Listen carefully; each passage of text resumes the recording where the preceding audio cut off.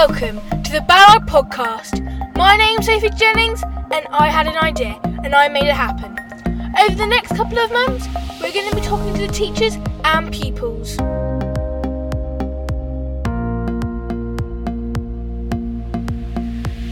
Welcome everybody back to the Ballard podcast, and today we have another member of our Ballard School family, Mr Alex Bellars. Thank you very much for being on the show today. My pleasure. So, Mr Bellars, you've been at the school for how many years?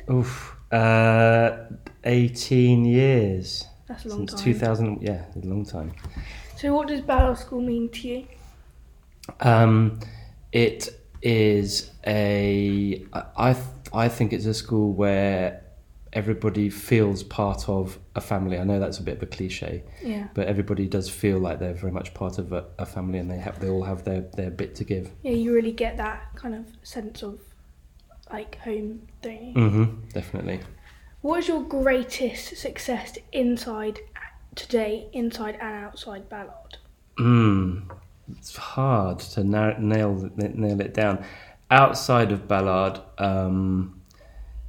I guess it would be probably going back to at university when I got a first class degree. So that's been a pretty proud moment. And then my wife would probably kill me if I didn't say getting married to her. That's also a very proud day. Inside school, I love the feeling of pride I get when pupils that I teach achieve things. Again, that sounds really corny, but so not so much stuff about me, but stuff that my pupils achieved. So yesterday, for example, I was really proud of the team that I took over to Warhampton, who scored 8 tries and give them a real whooping. So that was good. Brilliant. Yeah. What's your do you have any traditions that you do like on a regular basis? I don't. Like Christmas time. Yeah, Christmas is really important for my family. So we do have kind of traditions that we like to keep going, and even though I'm, going to be 50 in 2 years' time, I still love doing family stuff with my family. So, for example, in the build up to Christmas, I'll go over to my mum and dad's house, and usually with the help of my niece and my nephew, we'll make a Father Christmas cake together. So that's a nice tradition. Or like tradition. the actual shape of a Father Christmas? Yeah. Well, not of Father Christmas, no, it's his cabin. It's his house. How do you do that? Well, a chocolate sponge cake, which we then cut into... There's one for the base, and then another one for the top, so a rectangular cake. We cut it diagonally in half, so it becomes like 2 roof pieces, and then we put chocolate flakes on the top for the roof beams. So lovely. And it's really good, and the kids love joining in and helping with that, so that's a nice tradition. Yeah, sounds really good. What's your favourite movie of all time? I am a big Star Wars fan, so I'd have to go with the original first episode 4. You're obsessed with Star Wars. How many times have you seen it? That film, it must be in the 20s, I reckon. And I once watched it with in France with some French friends, and we were watching it in English, even though they were all French.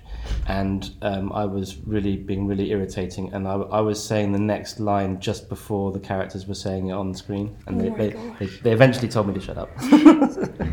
If you had to put something on a piece of paper and put it on a board so everyone could see, what would you put on it?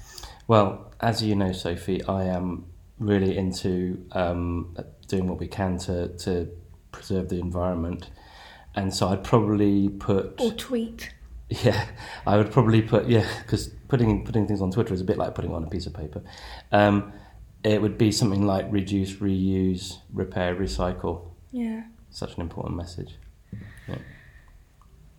What is your favourite quote? Okay, I was thinking about this, and I've got a few, but there's... One of my heroes is a comedian called Spike Milligan, who's one of the goons who you may or may not have heard of, because it's going back a bit now. But anyway, he had put on his gravestone, "I told you I was ill," which I thought was quite funny. Coming towards Christmas, what would you give a Year 11 student? I'd be really generous, and I'd give them a nice bit of holiday work, all wrapped up with a nice inner bow, for them to do when they get bored over Christmas. Sounds good. What makes you happy? Family, friends, sailing. Do you sailing? Yeah, Didn't know that. I love sailing. Yeah, in the summer I help out with a disabled sailing club just up the road from where we live. So I take people out sailing. The Solent? No, this is on a lake. Oh. Yeah, with these specially designed boats that you can actually steer the boat with literally one finger. So Cool. people who are even quite badly disabled can help Yeah. to steer the boat, which is good. So obviously you've got a brother, heard. Yes. Have you always been nice to him? No. Definitely not. What's the No, word? now he's probably one of my best friends because there's only a couple of years difference between us. But what's the age difference between you and Lucy? 3 years. 3 years. So it's a similar kind of age Yeah. gap. But when I was this kind of age you are with Lucy, I used to be a real pain to him, and mind you, he was as well. Is he the older one? No, he's the younger one. But I used to tease him a lot, and he used to get quite angry. But now Yeah.